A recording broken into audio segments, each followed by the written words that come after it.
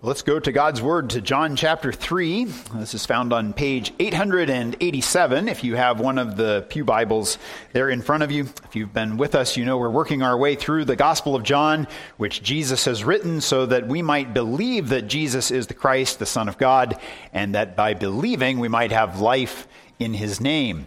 And in the first couple of chapters, we've seen the introduction of Jesus' ministry. And as we come to John chapter 3, we find Jesus' first sermon. And it's to an audience of one. And John does this really fascinating job of toggling between people who respond positively and negatively. Back and forth he goes with one story and another. And last time we looked at Jesus cleansing the temple there in broad daylight. We thought about the sense of terror there must have been for the one who was selling pigeons in the temple, as Jesus would have looked him in the eye. And John concludes that section of chapter 2 by saying that Jesus knew all people. And he didn't entrust himself to people. But as you'll see here, then the story immediately turns to there being a certain man, a man of the Pharisees, who Jesus interacts with.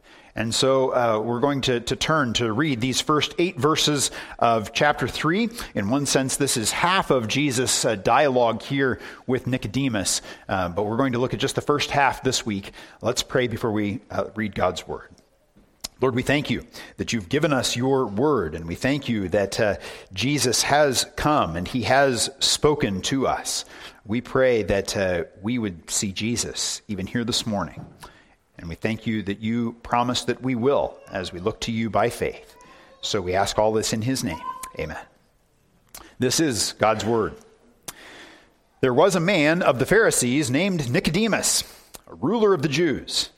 This man came to Jesus by night and said to him, "Rabbi, we know that you are a teacher come from God, for no one can do these signs that you do unless God is with him." Jesus answered him, "Truly, truly, I say to you, unless one is born again, he cannot see the kingdom of God."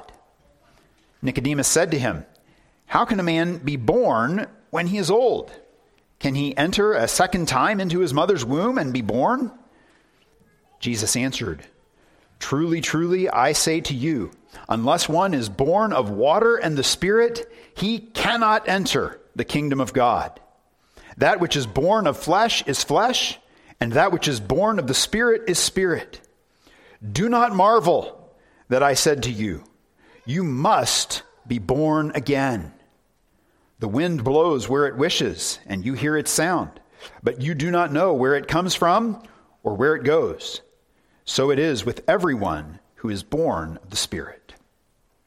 Thus ends this reading of God's holy word. We pray that he would write it on our hearts today and forever. In South Sudan, where the Smiths will return in just a couple of weeks, if you want to have a meeting of any significance, you do it at night, under cover of darkness. Because virtually everyone there walks from one place to another, and it means that in broad daylight, everybody knows everybody's business. And you can't just say, I want to have a personal conversation with someone about something significant, and you each get in your cars and you drive to some designated spot and you meet there without anyone else knowing about it. Everybody knows if two people get together to meet.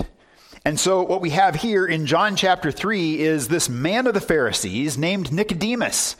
The Pharisees were the leaders, and he's not only a Pharisee, but Nicodemus is a ruler of the Jews. The indication here is that he's a member of the Sanhedrin. That was the ruling council of the day. And it would be somewhat equivalent to being something like a senator in our day. So he was a man of no small standing. And he comes to Jesus by night. And he pays Jesus quite a compliment.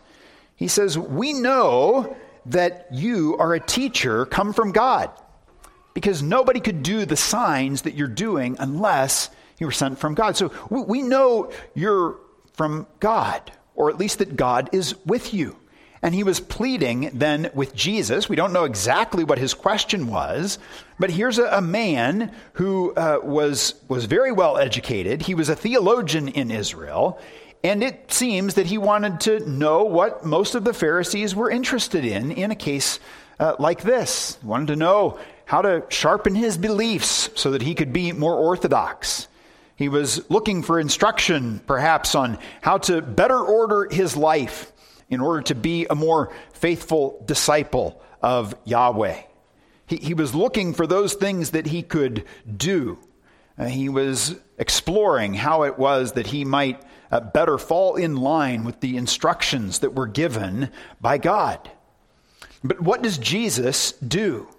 He takes and he turns the conversation in the direction he wants it to go, because he sees that there are things that Nicodemus needs to know and needs to understand. And so in verse 3, Jesus says plainly, "Truly, truly."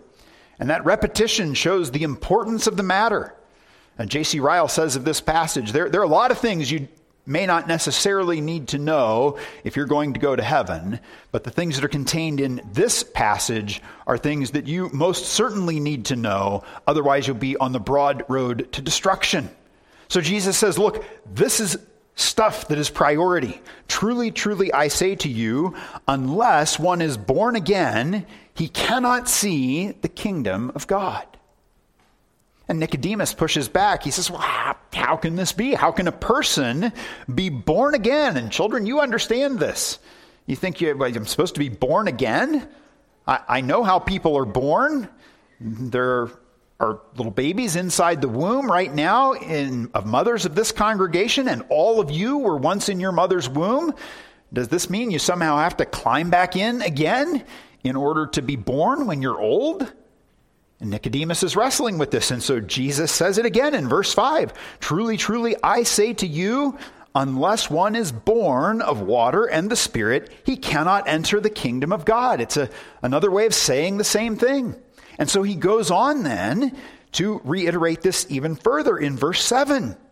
He says, do not marvel that I said to you, you must be born again. So what is it we want to accomplish today? We want to explore here what it means that we must be born again. But you'll notice that really the only imperative in the passage is there in verse 7. Do not marvel that I said to you, you must be born again. So this is our goal, that you would not marvel that Jesus said, you must be born again. Now, it may sound like this is a formula for Jesus giving permission for a boring sermon. Don't marvel. Don't be amazed today at the things you're going to hear. But Jesus needed to say these to Nicodemus because he was someone who should have understood, but who didn't understand.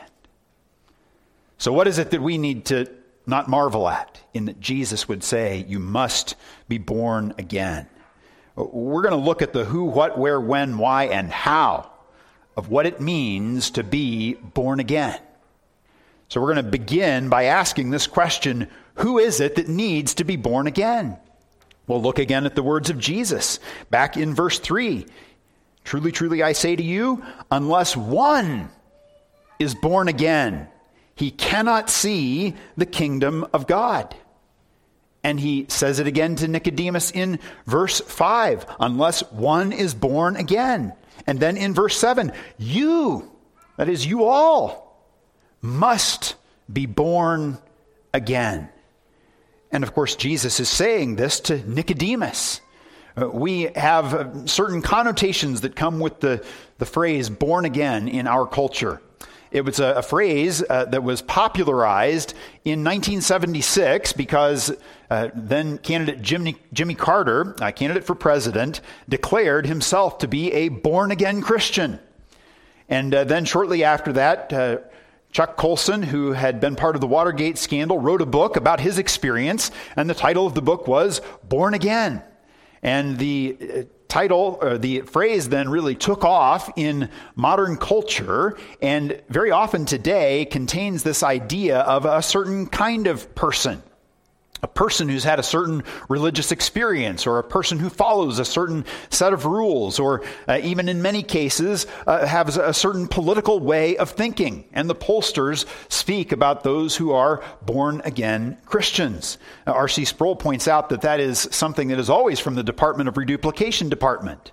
What Jesus is saying here is, you can't be a Christian, you can't see the kingdom of God without being born again. Who is it that needs this? It is everyone. But specifically in context, who is it that needs it here? It's Nicodemus. It's the most religious people. It's not that what you need is a new rule book to be given to you. That's what Nicodemus wanted. But what Jesus is saying here is that every single person, in order to see the kingdom of God, needs a new heart. And we'll look more at what this is in a little bit. But one of the things we need to see here, as Tim Keller says, is that this is not a call to a moral and a religious structure, but rather a challenge to it. Jesus isn't saying that you need to be born again, meaning you need to follow the rules more closely, or you need to have an experience that will enable you to do that. No, he's saying that you need to be challenged in your way of thinking, Nicodemus. You need a different way of operating. Each of you, needs to understand that apart from whatever Jesus is talking about here, you cannot see the kingdom of God. Children, this is important for you who are born in the household of God. We know and we understand that the visible church is something very significant. God gives his covenant promises to you, his people. But Jesus is pushing beyond just these external things, and he's telling us something significant about the way the world works and about the way you and I are created. There is something that needs to happen inside of us if our relationship with God is to be rightly restored. You must be born again. Well, that is the who. And of course, this is something that you shouldn't marvel at, right? This shouldn't take you by surprise, because this has been what the whole Old Testament has been all about. God in Deuteronomy chapter 30, verse 6, he talked about how the Lord your God will circumcise your heart and the heart of your offspring. Jesus is not presenting a new idea. Nicodemus should have grasped this already. Who is it that needs to be born again? You need to be born again. I need to be born again. We must be born again. What then does it mean, secondly, to be born again? Nicodemus, of course, puzzles over this, as we've already suggested. He said, well, does this mean I got to climb back in my mother's womb and be born a second time? And this is the rational question. One time we were teaching a class here, and there was someone who was visiting, and this person was actually sitting on the front row, and someone was teaching on John 3, and this person didn't know the story of Nicodemus, but just heard Jesus' first question. The person raised their hand and said, that sounds crazy. Are you telling me that I have to climb back inside my mother and be born all over again? Yes, that's the person is reading this correctly. You're supposed to be thinking in that kind of way. What on earth can this mean? Because it is utterly illogical to think about. And mothers, you understand this, right? If you've given birth to a child, you see the child grow, you say, no, that cannot be what Jesus means. He has to mean something else.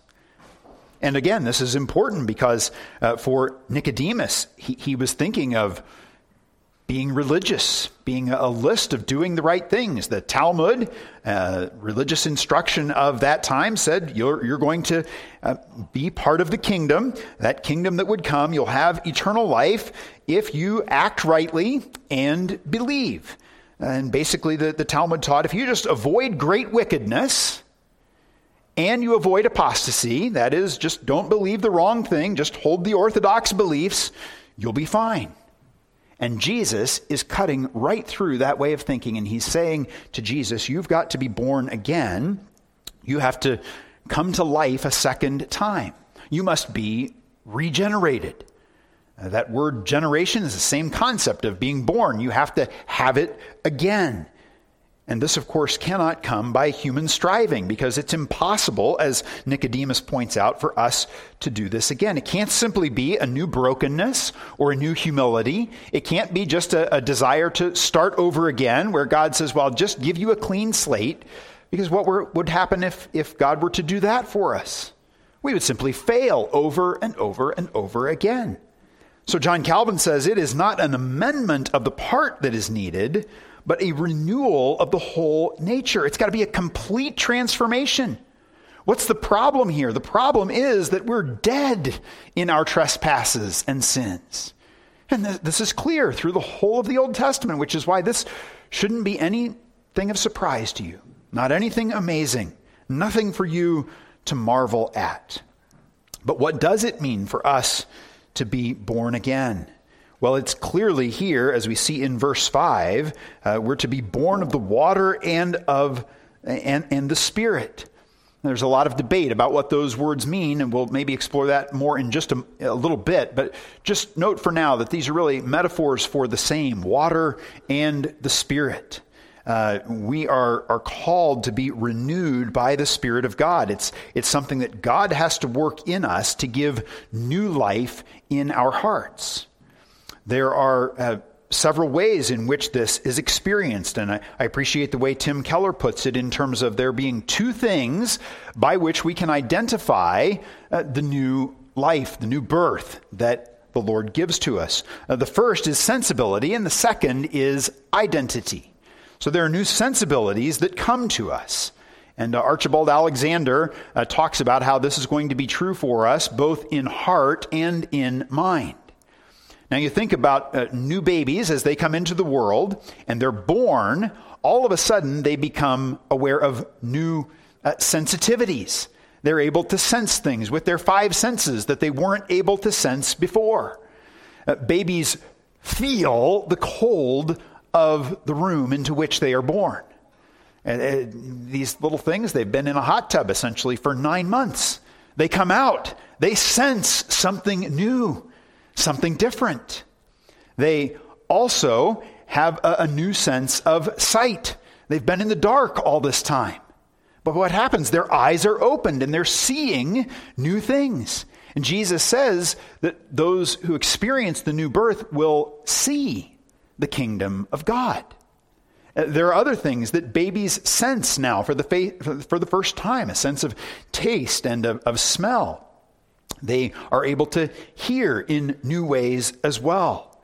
And this is what happens for the person who is born of God, born of the Spirit of God. All of a sudden, things that you were not aware of before, you become aware of. And again, this is in heart and mind.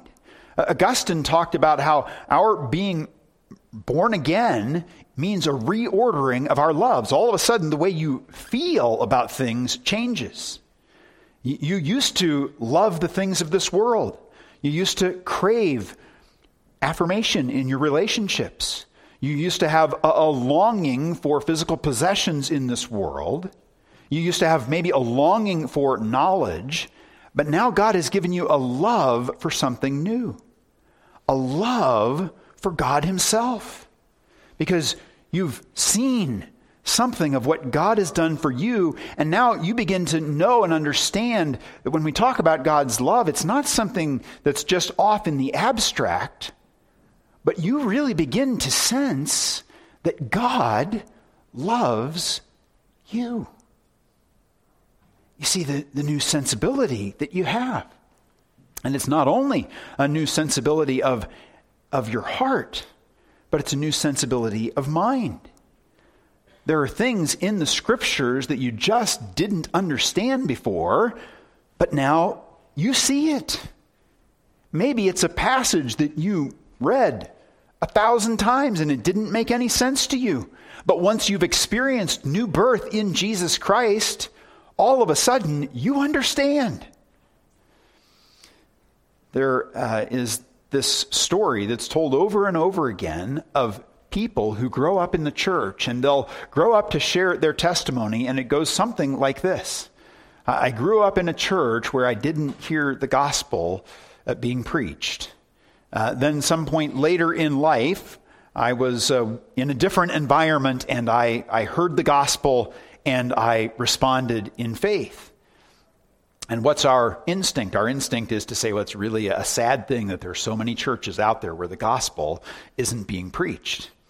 But it wasn't that long ago that I was in a setting where someone who had grown up in this congregation under my preaching was sharing a testimony to a larger congregation and said, I grew up in a congregation where I didn't hear the gospel being preached.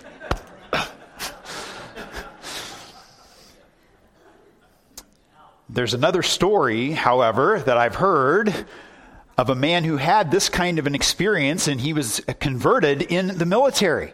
It was there under the ministry of a chaplain that he came to faith in Jesus Christ, and he thought back to all of the church experiences that he'd had, and he said to the chaplain, he said, one of my great griefs in life is that just nobody preached the gospel to me, as it really and truly is. He says, and the thing I can't understand most of all is why Martin Luther himself didn't preach the gospel. And this chaplain said, well, what do you mean? He said, well, for one of my classes, I had to read Luther's commentary on the book of Galatians, and he didn't preach the gospel there either. And the chaplain said, well, now that you've been converted, maybe you should go back and you should read Luther on Galatians all over again. Okay. So he got out Luther's commentary and he started underlining page after page after page after page. What was Luther doing? He was preaching the gospel.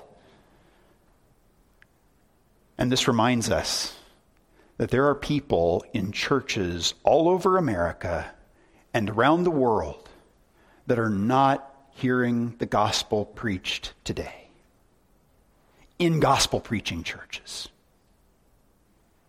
And here's the thing that's interesting. This is why Jesus says this so forcefully in this passage. You must be born again. I want to say that to those of you who are dead in your trespasses and sins right now, and maybe you can't hear it. But I want you to know that right now I am praying for you, even as I preach. And there are other people sitting around you who are praying for you. You must be born again if you are to see the kingdom of God. And that requires a miracle. It requires the miracle of regeneration, so that the sensitivities of your heart are experienced in new ways, and of your mind, so that you come to understand who Jesus really is. You must be born again. But there's not only that new sensibility that we have, there's also a new identity. The imagery of birth implies what? Well, that you're born into a new family. And so you don't just have these new experiences of heart and mind, but you're set into a new community. It's not simply an individualistic experience. And the reality of Jesus' teaching here in this passage lines up very closely with John chapter 1, verses 12 and 13. So turn and look there.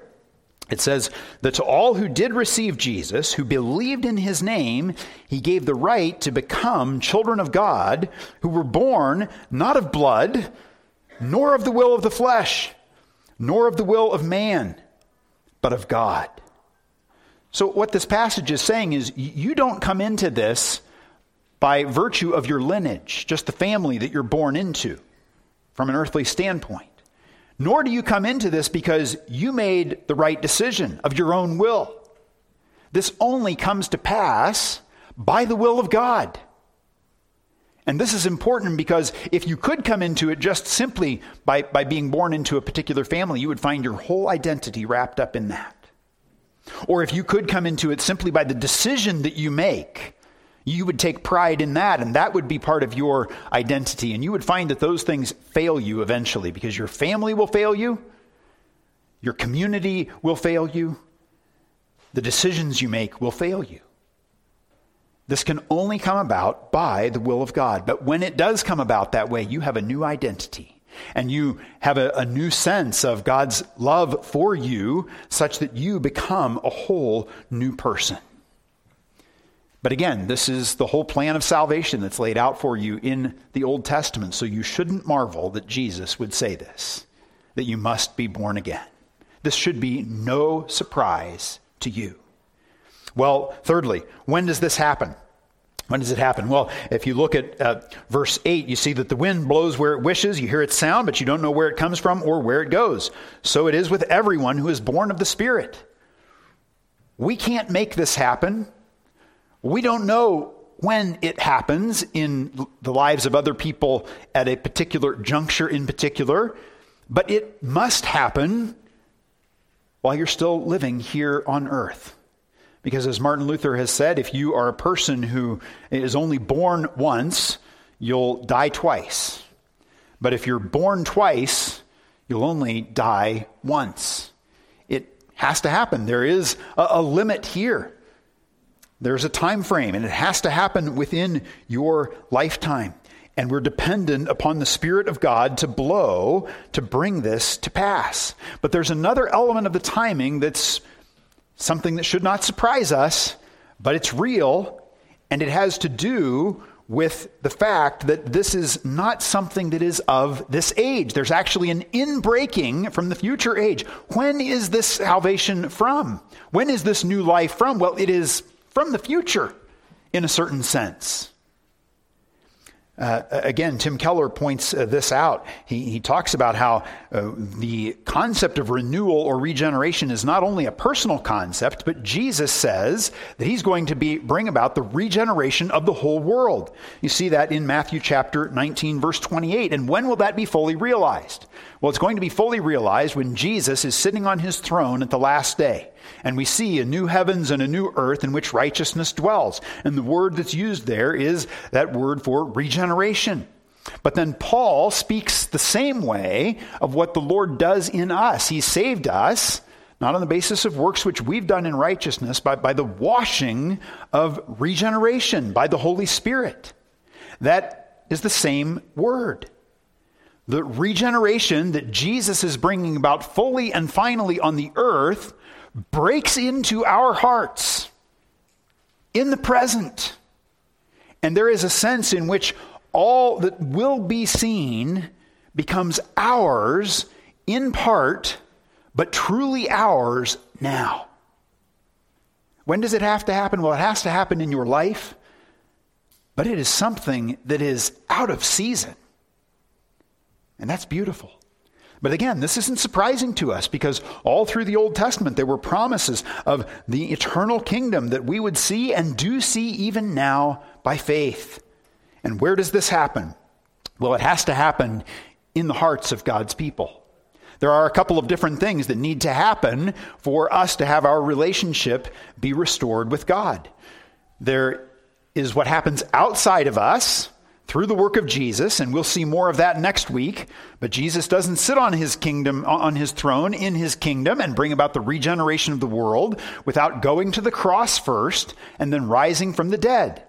That is what we call the history of salvation, what he has done in time past. But this passage is uniquely concerned here with what has to happen inside you. It's something that has to occur within your very being, and the Holy Spirit brings this to pass. It is a redemption that is accomplished in our hearts. So for our alienation with God to be restored, there has to be the work of Christ in history, but it has to be made ours as the Lord resolves our corruption. He takes out our heart of stone and he gives us a heart of flesh. But again, you know your Old Testament, and this is not something that is a marvel to you. We shouldn't marvel that Jesus said this would be true. And why then is this true? Fifthly, well, it is because of corruption and death. Nicodemus comes at night, and in the book of John, darkness is used mostly in a moral sense, a spiritual sense. And as D.A. Carson says of Nicodemus here, his own night was darker than he knew. And left to yourself, your night is darker than you know too. It's something that you can't break out of by yourself. We have been so gripped by sin that the only thing that will help us the only thing that will save us is the work of the Holy Spirit coming to us. That's the why. Because we are dead in our trespasses and in our sins. We need to be cleansed from our worst sins and from our corruption. But again, this is what we've sung about in Psalm 51. There's nothing surprising or to marvel at here. And then sixthly, how? Well, we've reflected on this some already, but we can't do it. We're utterly helpless without the Spirit of God. This must be by the sovereign power of God alone. Look again at verse 5. Unless one is born of water and the Spirit, he cannot enter the kingdom of God. That which is born of flesh is flesh. That which is born of the Spirit is spirit. You can't accomplish this in your own power. You cannot be born again by climbing back into your mother's womb or going through any other human exercise. So what is Jesus talking about? What does this mean to be born of water and the Spirit? Theologians have wrestled with this for a long time. Is it saying you have to be born of water, that is the amniotic fluid, and of the Spirit a second time? Some would say, well, maybe it means baptism, that you have to be born of the Spirit and you also have to be baptized. But it really seems that Ezekiel chapter 36 and 37 are what Jesus has in view here. And this is why Nicodemus was rebuked later by Jesus for being a teacher of Israel, but not understanding these things. Turn back to Ezekiel chapter 36.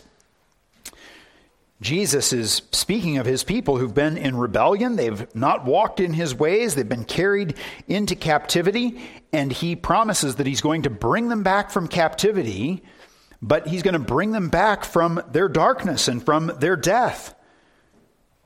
And so this is what he says in Ezekiel 36, beginning in verse 24. I will take you from the nations and gather you from all the countries and bring you into your own land. I will sprinkle clean water on you. There's the water. And you will be clean from all your uncleannesses. And from all your idols, I will cleanse you. Children, you heard about this in the Pilgrim's Progress today. As Pilgrim was in Interpreter's house, right? He tried to sweep, and it just kicked up the dust. What was it that was needed? Well, there was water that was needed to cleanse, to really get rid of the dust. And this is what's needed in your heart. God cleansing you. And so verse 26 goes on to say, I will give you a new heart, and a new spirit I will put within you, and I will remove the heart of stone from your flesh, and will give you a heart of flesh, and I will put my spirit within you, and will cause you to walk in my statutes, and be careful to obey my rules. And then if you jump to chapter 37, there's a very famous story that we reflected on even a few weeks ago, where Ezekiel's called to look at a whole bunch of dead bones in a valley. And he's asked, can these bones live? And he says, you know, O Lord. And what is it that begins to happen? Well, there's a wind that begins to blow. And he hears the clickety-clack of the bones coming together as God the Holy Spirit brings new life to those who have died spiritually. It is by water and the Spirit. It is the work of the Almighty, holy, sovereign God who brings this to pass. So D.A. Carson says all of this statement from Jesus, you must be born again. It is not a command to be born, but a forceful description of what is needed. And this does leave us wondering, well, what do I do if I'm not born again? And the answer, in one sense, is this: nothing. You can't make yourself be born again. Now, when the Spirit works, what does he do? Tied up with it is the work of conversion. A person who begins to see, they look to Jesus. And again, we'll unpack and explore more of that. But this is what you can do. You can pray. And what you can believe is this, the words of Jesus who says, anyone who asks for my Holy Spirit, I'll give it to him. And you should be praying that God would pour his Spirit out upon you, that he would give you new life, that he would change your heart, take you from having a cold, stony heart to a heart of flesh. And as we've said, there's really nothing that a person can do, and we shouldn't be amazed if we've read the story. We shouldn't marvel that Jesus would say to Nicodemus, you must be born again. But what can we marvel at? And what should we marvel at? We should marvel that Jesus causes people to be born again. This is the thing that is truly amazing. It is wondrous, and it is beautiful. He did it for Nicodemus. We see this later in the book. We see the fruit that comes in Nicodemus's life. First, as he defends Jesus before the council, and then secondly, when Jesus went to the cross and died shamefully as a criminal, what did Nicodemus do along with Joseph of Arimathea? He was willing to be identified with this criminal who had died so shamefully because his own heart was changed. His thinking was changed. He had received this new heart. He had been born again, which changed the inclination of his heart and his mind and moved him to action to bury his Savior's body. And Jesus has done this same kind of work, and he speaks about it here because he's been doing it through the ages, and he still intends to do it yet. How many people have you known who have this story to tell? And children, if you wonder what it's like to be born again, you should talk to your parents. And you should talk to other people in the congregation. And everyone's experience is different, and everyone's experience is the same. For some people, it's a more gradual process where they come to understand these things. For others, it's more instantaneous, and they can recognize the particular moment and discern even in their own heart when it happened. But the simple reality is this, is that it has happened to everyone who has seen the kingdom of God. So don't marvel that Jesus had to say to Nicodemus, you must be born again. But marvel at this, and marvel that you can still expect it in our day, that Jesus does cause people to be born again by the power of his Holy Spirit. And thank him if he's done that for you. And worship him because of his grace. And pray and plead that he would be pleased to do it in the hearts of others, so that others too might look back in years to come and say, I don't have to marvel that Jesus had to say to Nicodemus, you must be born again to see the kingdom of God. Because I, by the power of his Spirit, now see and understand the same thing too. Let's pray. Lord, we thank you that you have called us to hear these words, that we must be born again. Lord, if we don't, we're not going to see the kingdom. And our great longing is to see and to know the power of that kingdom in the present. Lord, we pray that you would forgive us for those times where we underestimate the power of the Holy Spirit to break into the hearts of people. We underestimate the power of the Holy Spirit to change and to transform us by the power of your grace. But we thank you that you do it. And so we pray that you would open our eyes afresh to see this spiritual reality and to be ever grateful for it, that one must be born again. We pray this in Christ's name. Amen.